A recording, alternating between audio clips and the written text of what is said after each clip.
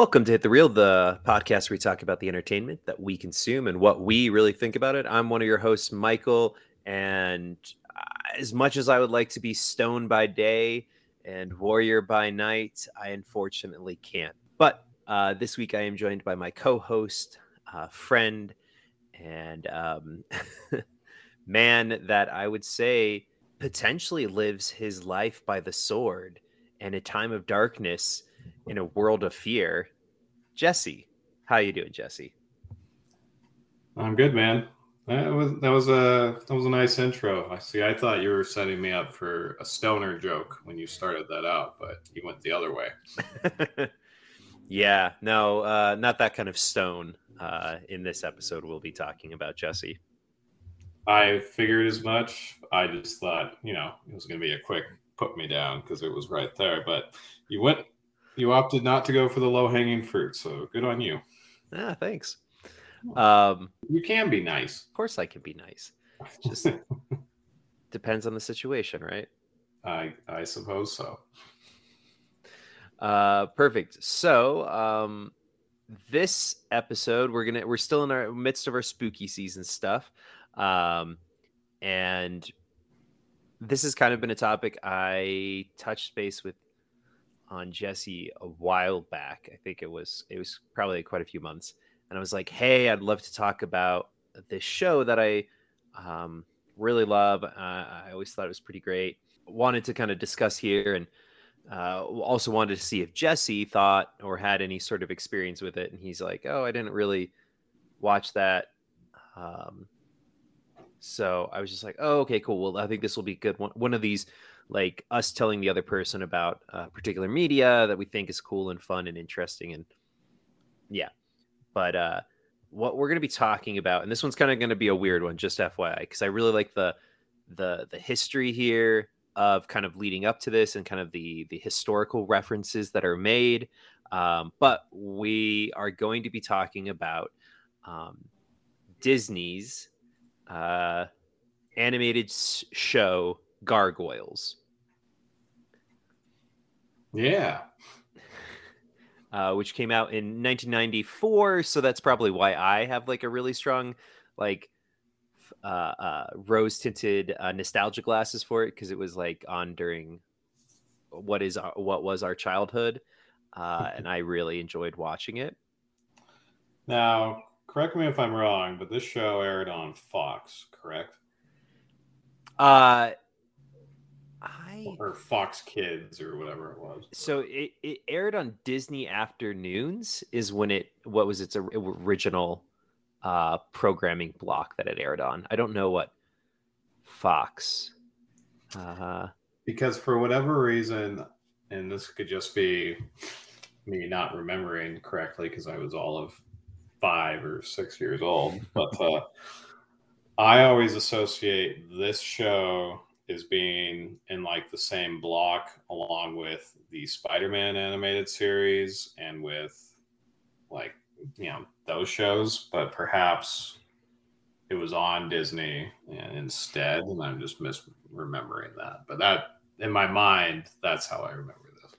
Yeah, so it came on with the Disney Afternoon, so I don't think it ever intersected with the like Batman, the animated series, or Spider-Man, X-Men, those types. Being said, though, I think that's a good point to like kind of make that I was going to talk about later, Jesse. So sure. Yeah. This is just to tell the viewers, that I'm clearly, Michael wasn't kidding. I'm clearly, not an authority on this at all, but I get, that's where my mind went for that. Was Street Sharks also on Disney? Do you know? Street Sharks? Do you remember that show Jesse, with the sharks that had rollerblades and played hockey? I do remember Street Sharks, Jesse. It was a Deke production, if I remember correctly. So that could have been anybody, because Deke was Canadian, if I remember. Oh no, it was a division of Walt Disney, so I guess it probably might have been on the same.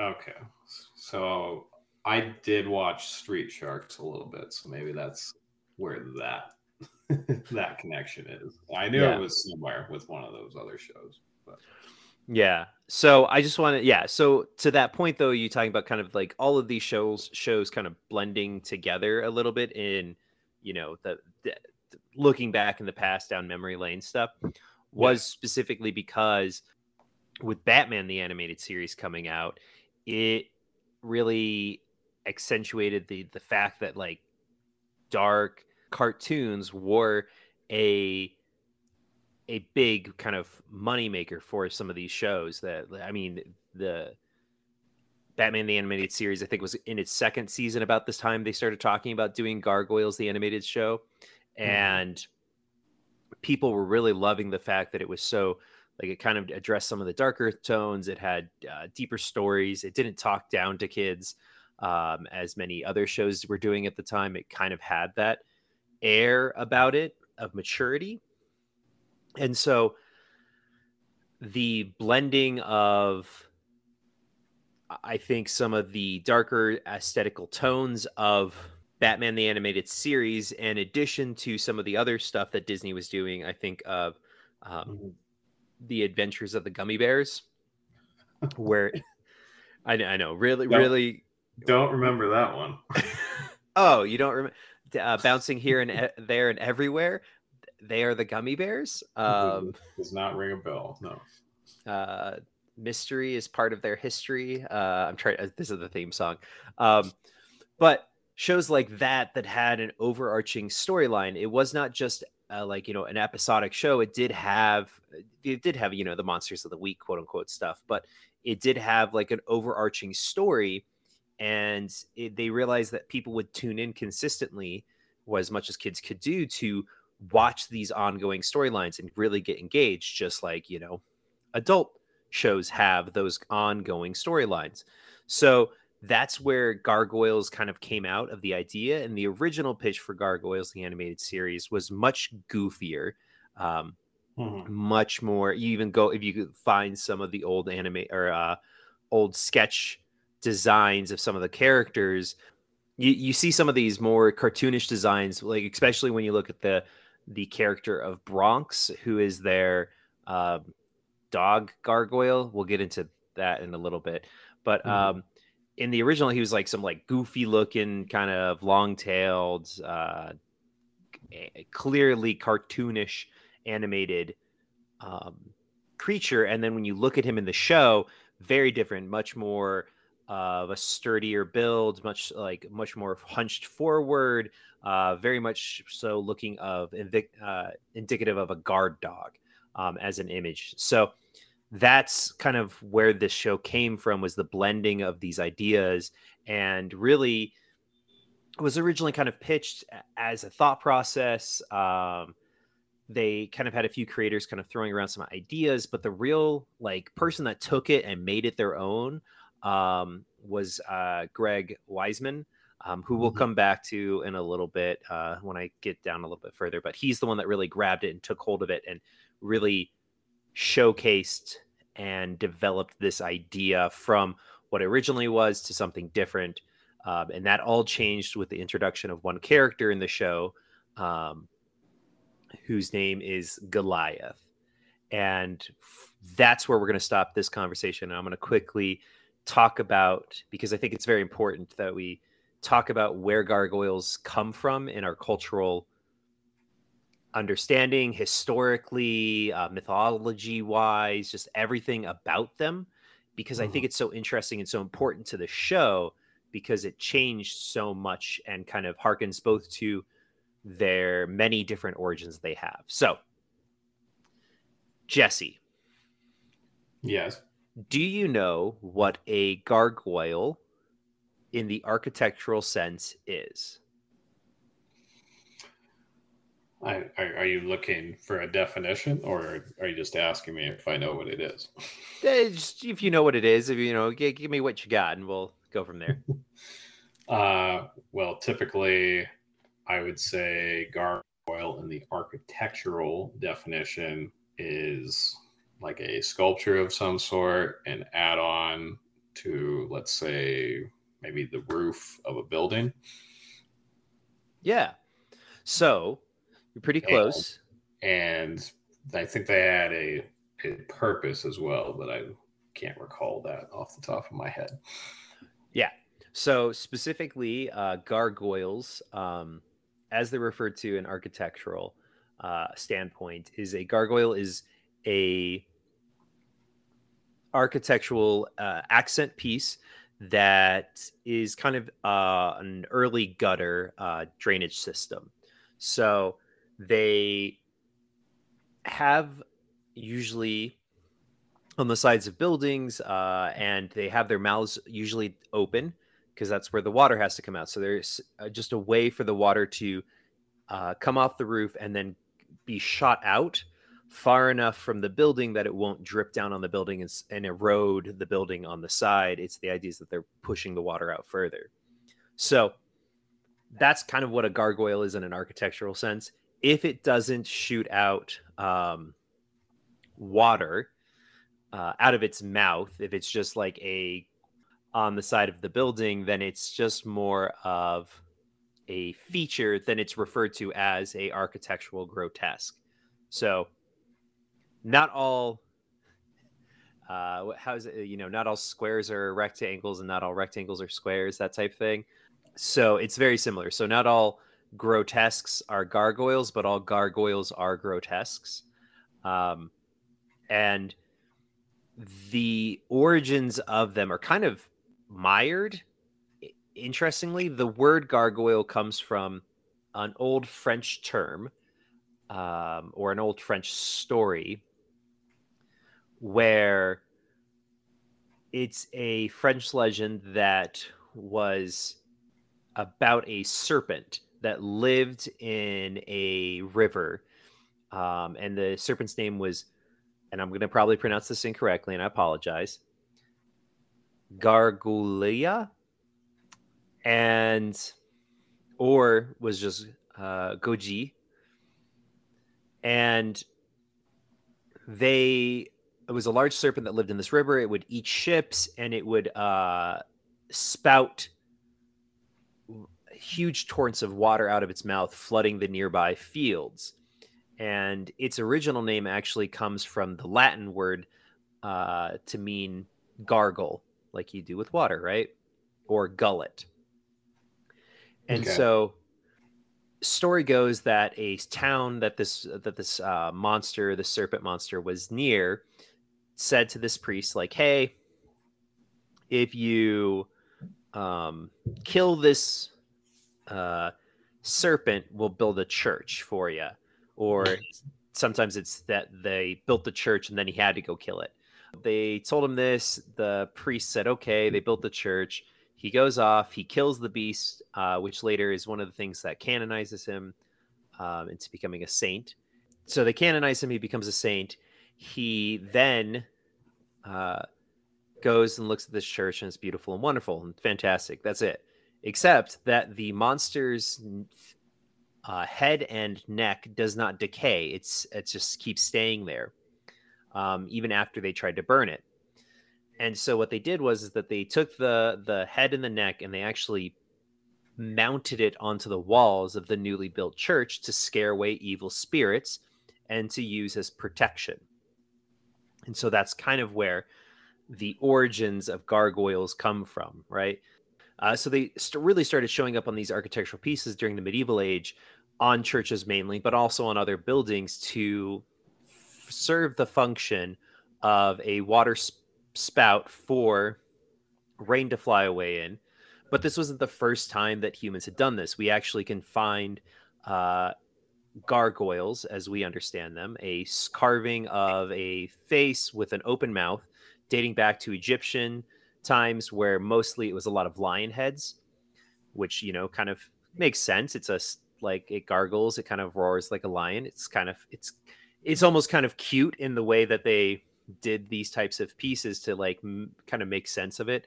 The Greeks also had several on their temples and stuff like that. So the medieval age wasn't the people that started it, but that's really where it exploded. And you see a lot more of these grotesques really becoming something that Masons can really spend time in and develop. And no two gargoyles is really don't ever really look the same. and it allowed for stonemasons to actually kind of express some intricacy in what they were doing, have a little bit of artistic expression to what they wanted to do. So a lot of the times gargoyles will kind of it kind of gets muddied in history if they were always seen as protectors or if they were seen as the potential for evil, darkness made manifest upon the church. I mean, everyone during those times was going to church, right? They were always there. And seeing that, maybe people thought really seeing that physical manifestation because a lot of the peasants couldn't read. And so they had these depictions to help people see this is what evil looks like. Or it was like, hey, look, these are so scary and terrifying on the church that it actually scares the devil away and demons away from the church because they already think there's demons in there. So this is the barrier. These will scare the evil spirits away, and inside is safe. So that's kind of like the history behind them. And so it kind of goes back and forth on, are they a symbol of protection? Are they a symbol of good? Are they a symbol of evil? Are they the dark scariness from beyond? So, well, what are they, Michael? Well, that's the cool, fun part of this, right? It goes back and forth in literature as well.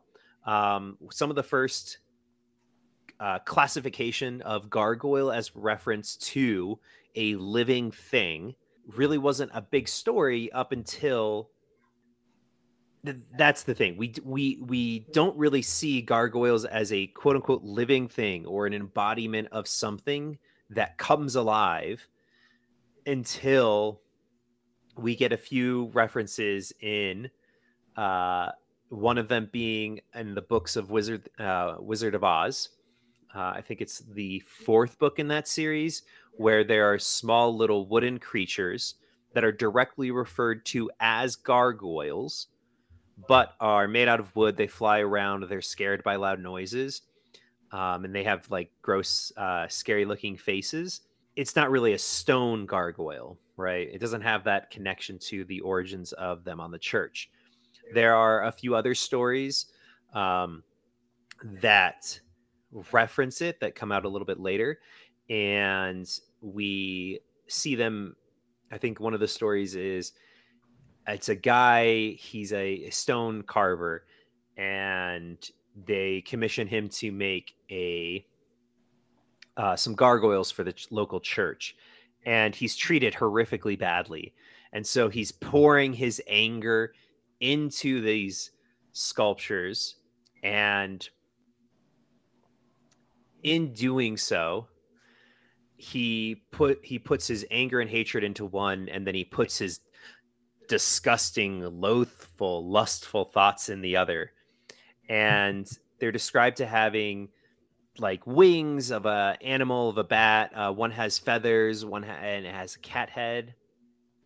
The story is The Maker of Gargoyles by Clark Ashton Smith. And that's kind of the first depiction we have of a stone creature coming alive and attacking people or doing something outside of the norm.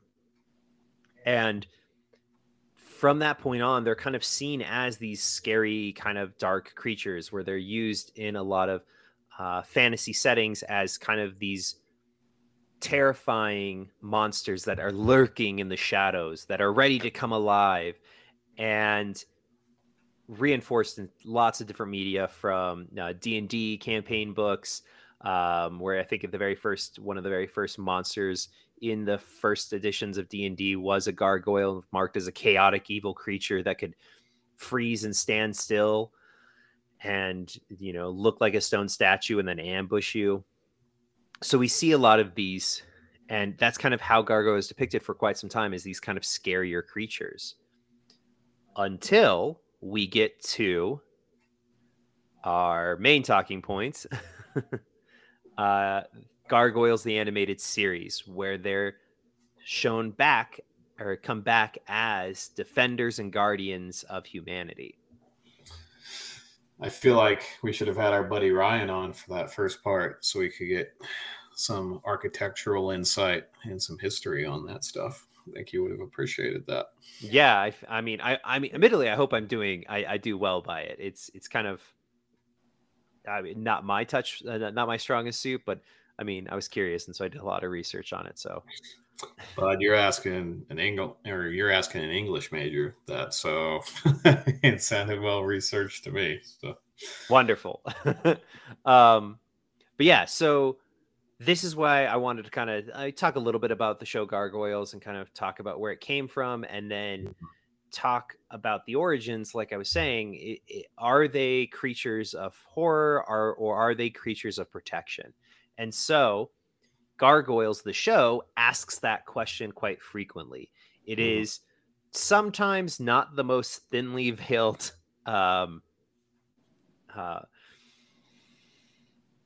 metaphor for, you know, race relations, and that's why I think the show is so good, is because it asks so many questions, it has so many characters, it asks a lot of these thought-provoking questions, and also has very in-depth and dark themes, yet also having a lighthearted moment. And the gargoyles themselves are protectors. That's how they start out as in the show. They have a castle in Scotland, and they are protectors of this castle. They, like I referenced earlier, and even in their intro to the show, it talks about how they are stone by day, warriors by night. They are defenders of the night. So in the show, what happens is the gargoyles turn to stone. They look just like a stone sculpture when the sun touches them, or even just when the sun comes up. They prove that it's not just like them physically seeing the sun. It is anytime the sun is up, they turn to stone instantly. That means potentially even while they're flying, or they're over water, or, you know, in a precarious position, they just turn to stone. And then when the sun sets, they erupt out of their stone skin and reveal themselves as living, breathing creatures. They reveal themselves as living, breathing creatures. And through that, the idea is that when they are stone, they are incredibly vulnerable. They are just like a stone sculpture. You don't like hit them with like a hammer and they like crack open like an egg and there's gooey bits on the inside. No, when they turn to stone, they completely are stone through and through. And then when they awake in the evenings, it just looks like it's a skin. I'm not entirely sure how that works with, you know, bioscience and stuff like that, but it's cool. And the concept is that they make partnerships with humans to protect during the day. The humans protect them during the day, and then they protect the humans at night. And are the humans aware of their ability to become like actual beings at night? And is this like a handshake agreement that the gargoyles and the humans have? So it does start out with that. So the first in the first season, I think what is the first 5 episodes kind of sets up the story. And it's eventually did get re-released as like a more of a like made for TV movie type thing. But in the first 5 episodes, it kind of it showcases what their relationship of the gargoyles is when they are first introduced to us, which is kind of, I don't want to spoil too much, but it's very cool that the start of this whole series and the show and the history behind it, actually the gargoyles, so the gargoyles are actually living in a castle in Scotland, medieval Scotland, in 994 AD. They live alongside humans in a communal relationship where the humans know about the gargoyles at night. The gargoyles, in fact, live on the castle parapets, and in fact eat food. They even have their hatchery below the castle itself, so that way they can keep their eggs safe. And that's the relationship they have. Now, the humans do see the gargoyles as monsters. Many of them just see them as what they think they are, these horrific, disgusting monsters. Now, the cool thing is that gargoyles they look vastly different.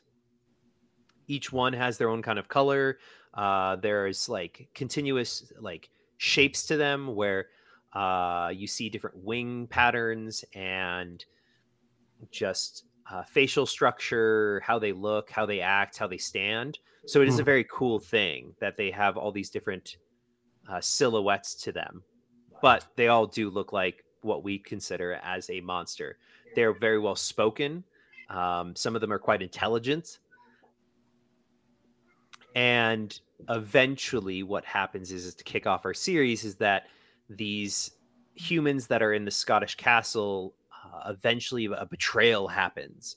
And through some misunderstandings that I will, again, kind of leave up to those that would be interested to watch this series because it is very good, they get turned to stone by a magic spell and are frozen for 1,000 years.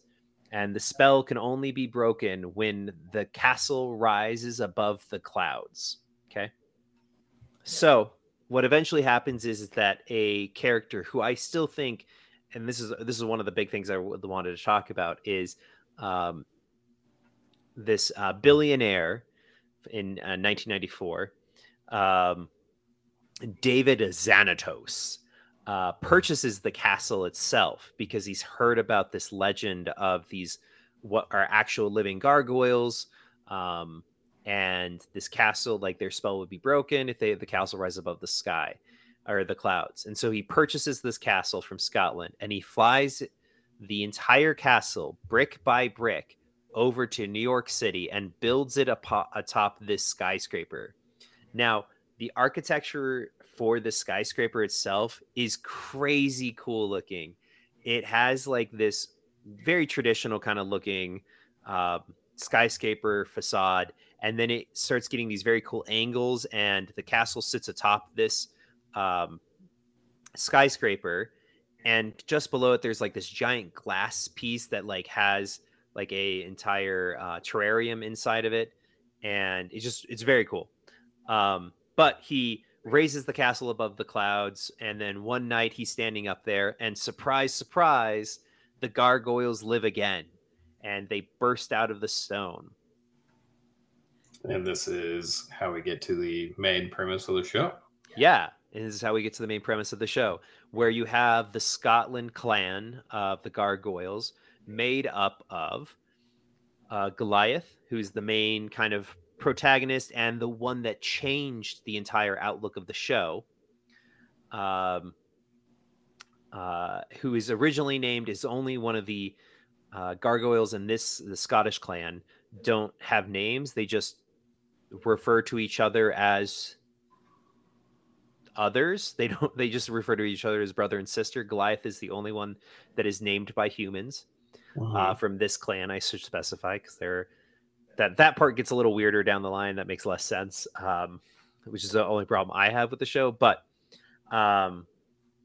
then there is Hudson, who is the old kind of mentor, who was the original leader of the Scottish clan before Goliath took over. Eventually, he's kind of the mentor, the I've been around guy, the warrior. There's Brooklyn, who is kind of the hothead, anger guy, who eventually slowly does become the next in line for the clan and starts taking on some leadership roles.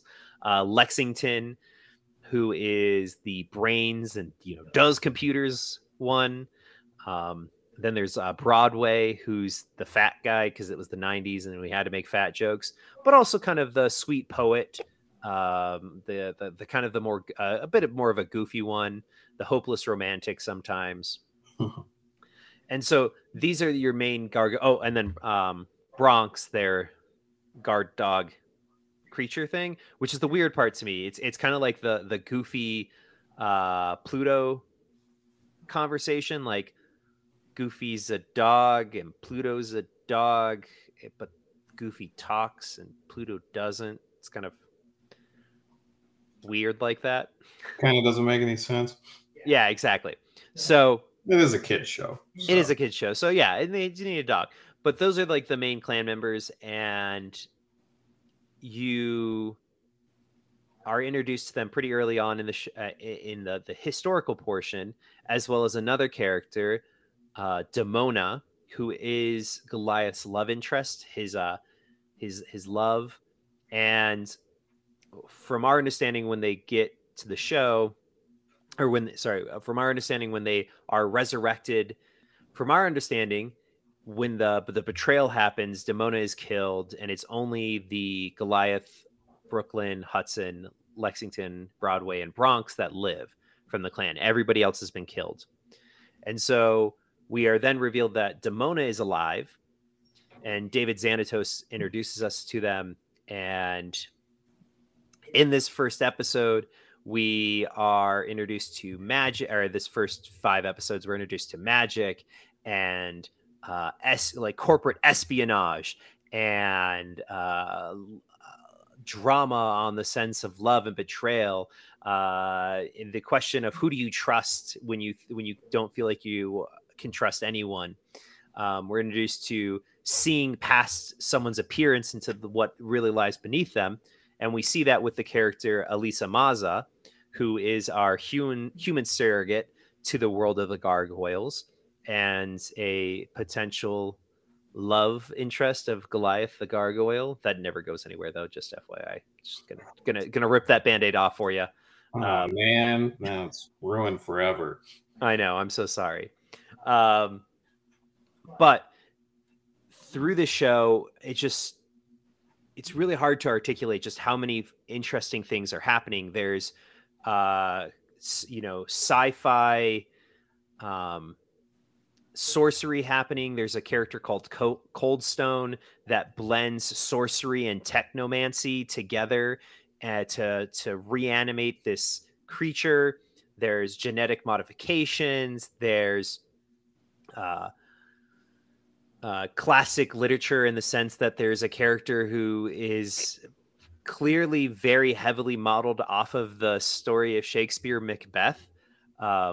He even goes by the name Macbeth and is like referenced, and there's references to the play inside the show that kind of is like, it's implied that is this character the origins of the story of Macbeth, and then Shakespeare got these ideas and then made the show, or made the play Macbeth based on what actually happened to this guy and kind of altered it a little bit.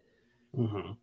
And there's drama, and it's very crazy. There's so much going on. It's so much fun. The animation kind of struggles sometimes. It doesn't hold up 100% of the time. It very clearly was, they had several, this is pretty early on when animation was kind of sourced out to several different houses, quote unquote, to like animate stuff, and then they would come back with it. But after the first season was done, Disney was like, hey, that was real great. Let's do that again, and ordered up a second season of the show. So the first season was 13 episodes. So you kind of your standard animated season, cool, whatever. And they were like, let's do that. Do you want to venture a guess on what the second season, how many episodes they ordered up for that one is? I feel like you've posed this question to me before, but it was regarding anime. And that is all sorts of crazy. So I'm going to guess a little lower and say maybe like 50. Wow. Okay. That was real close, man. They ordered up 52 episodes for season 2 of this show. Well, every dog has his day. So there you go. But that kind of just shows like the impact the first season had, where they were like, okay, like this show is going to go far. 52, let's go. Let's figure this out. And they just like circled it up and shot out all of that. Eventually they did make season 3, but that's not really considered canonical.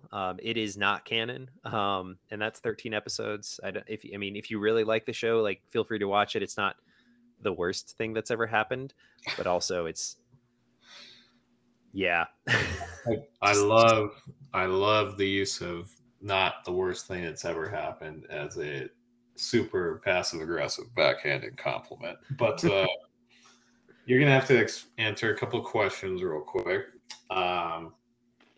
It hurts my brain even thinking about how to set up like story arcs and make one season that's 52 episodes long function. So did they have any overarching storylines during that, or did they just do like a bunch of one-offs and mini arcs essentially? Oh my God, Jesse, I'm so happy you asked this question. So please do explain, because that hurts my brain trying to imagine that. That's the crazy thing. So, I mean, it's still a show. They still have like minor things, like just like one-offs, yes, but there are characters that are introduced in season 1 that then have full-blown arcs and resolutions in the end of season 2. The whole the character Macbeth, you learn a little actually fun thing. The episode 9 is where the character Macbeth is introduced to us, and the title of the episode is Enter Macbeth, which is a small little joke to theater, because that's the stage direction is Enter Macbeth. That's nerdy theater joke. But well, and I mean, the show uses a lot of Shakespearean influences, so you're on track there. Good stuff. Yeah.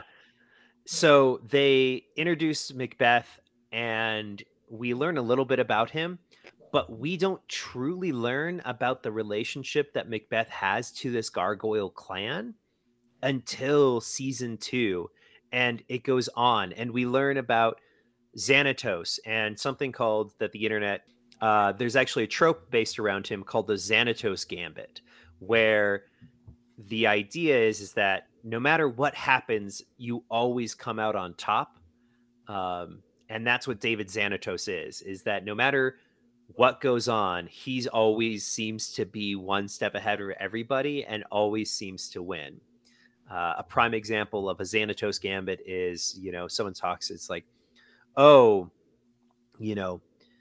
you fight me, we fight, I kill you, I win. You fight me, I lose, but the dragon I'm controlling destroys you and the army behind you. You stop the dragon, but that allows me to capture your bride. You stop me from capturing your bride, but that allows for my son to kill your son. And like, so it's just, no matter what happens, Xanatos always comes out on top. And so you have storylines that are started in season 1 of introduction of characters that don't truly pay off until season 2.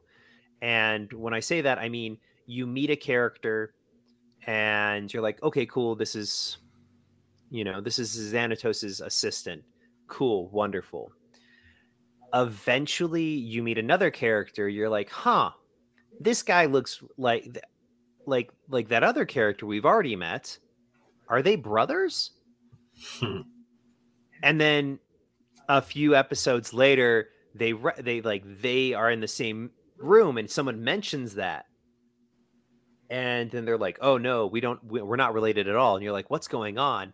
And then there's a big twist reveal that happens. And you're like, oh my gosh, this guy was here the entire time. And this other character was introduced. And it's just the threads weave together. And it's so impressive that they spent all this time. And this is why when talking about their other media, there is season 3, and the reason that a lot of people it's not canon is because Greg Weisman, who I talked about earlier, wasn't really involved in that. And so, Jesse, if you ever have to, if you're like, oh, I want to learn more about gargoyle stuff, and you're curious, is it canon to the first and second season of Gargoyles, the animated show? There's a very easy test to see if it does fit in the storyline, if it's canon. And it's simply looking to see what Greg's involvement in it is. If he's just kind of there and they asked him some questions, it's probably not canon. If he's the leading person behind it, definitely canon and worth the approach and read. So I can see why it didn't do as well, given that the man behind all of this wasn't running things essentially in that last season. Was there like a contract dispute? Did he just not want to do it? Did Disney not, did they not want to meet his creative vision? What happened there? It's definitely not that he didn't want to do it. He loves the show. He's talked about it many times. He's in fact gone on to do to continue the series in comic books, and is even coming out with another 2 comic book series here later. I think this next year. Didn't agree with what they were doing, and so Disney kind of went in a different route because they're like, oh, we want to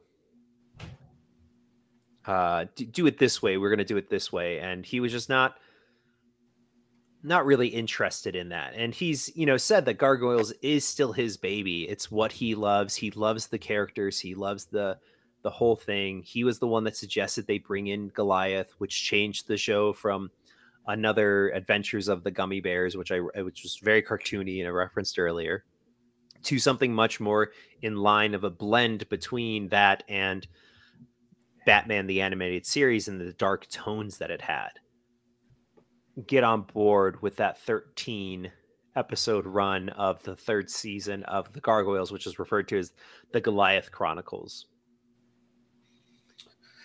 Yeah, I can understand that. It's kind of weird that they would have backed away from continuing, with exploring those types of themes and, following in suit with what shows like Batman the Animated Series were doing, because that, is still wildly popular throughout the 90s. And, as we covered in the Batman episode earlier in the year, that opened the door, the Batman Animated Series opened the door for DC to, go on, one of its best runs in terms of content on TV. So kind of feels like it was a missed opportunity there to me.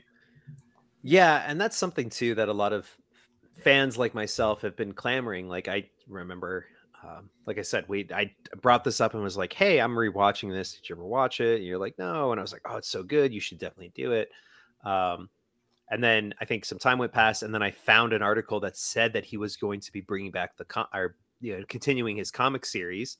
Yeah, and I was like, "Oh, Jesse, check this out!" And then you even you're like, "Do you want to wait to talk about this until that comic series comes out?" I was like, no, I still want to talk about it. We're very methodical in planning the show. It's a little behind the scenes pink there. Yeah, exactly. It's kind of weird because it is something that a lot of fans are really passionate about. There's been conversations around a reboot. There's been conversations around a movie. I even think it was Jordan Peele even said that he would want to direct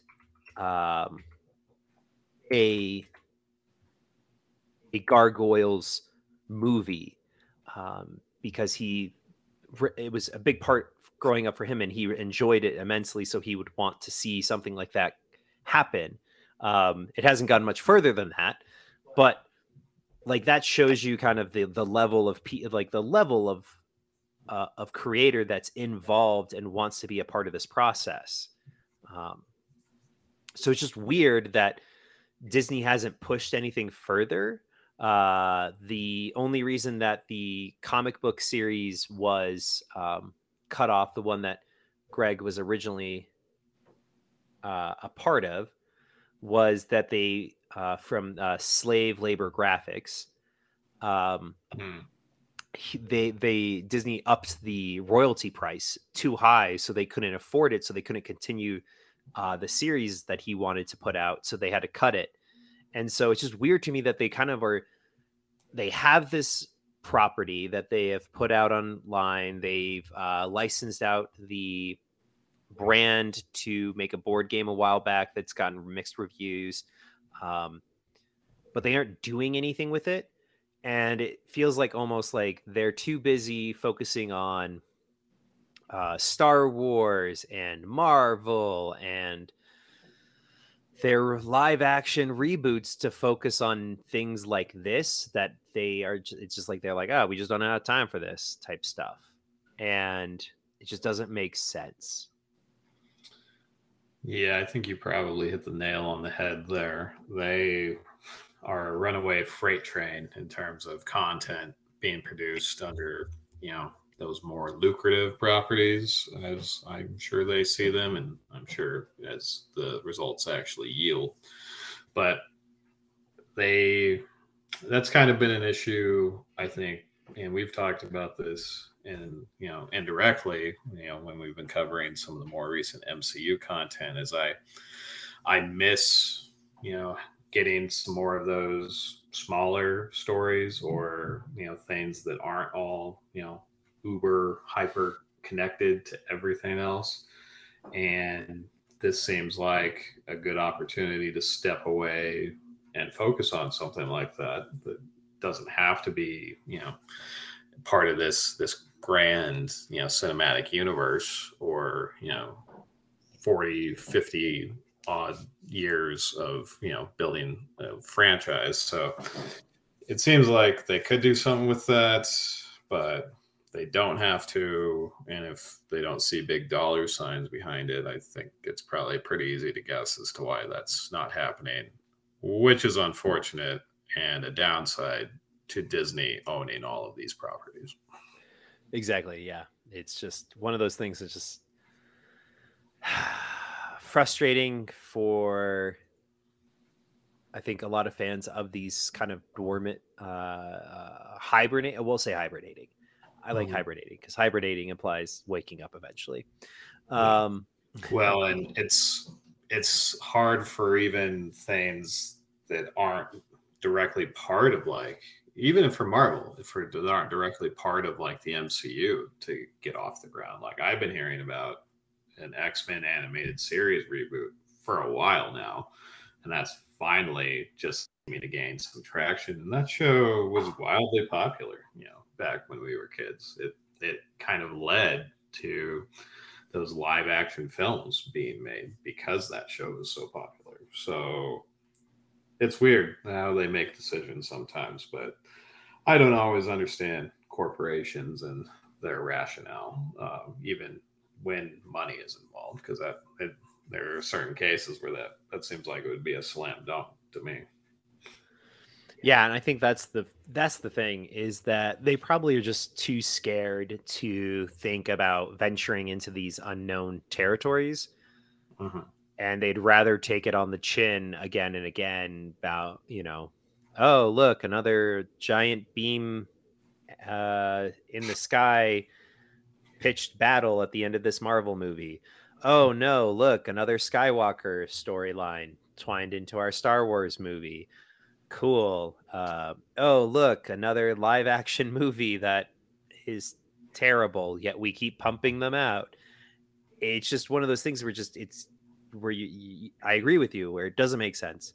And it seems like there are these things that potentially could be slam dunks, maybe not in the same financial sense as some of these other things, but because they aren't going to make that same amount, even if people hate them, it's not worth it to them.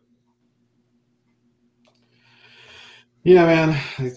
Again, I think you're right on the money. Haha, there. But yeah, dude, it's weird. The streaming wars is just, it's created, I think a lot of struggles for some of these more independent or not as hyper popular properties to get their time in the spotlight. And that's, I mean, how many crappy Chris Pratt movies have we gotten from Prime at this point? So it is what it is.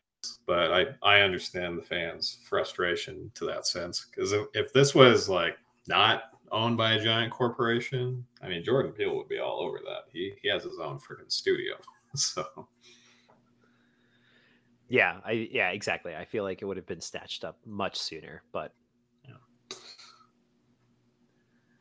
they hold on to it greedily. Yeah, hold on to it greedily and don't let anybody else have any fun. That's the House of Mouse for you. Yeah.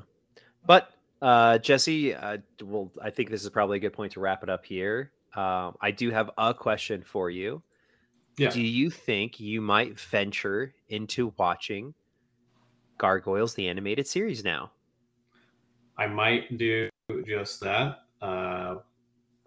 Thanks to, the info that you provided, but also I looked this up and Keith David voices Goliath, which is awesome.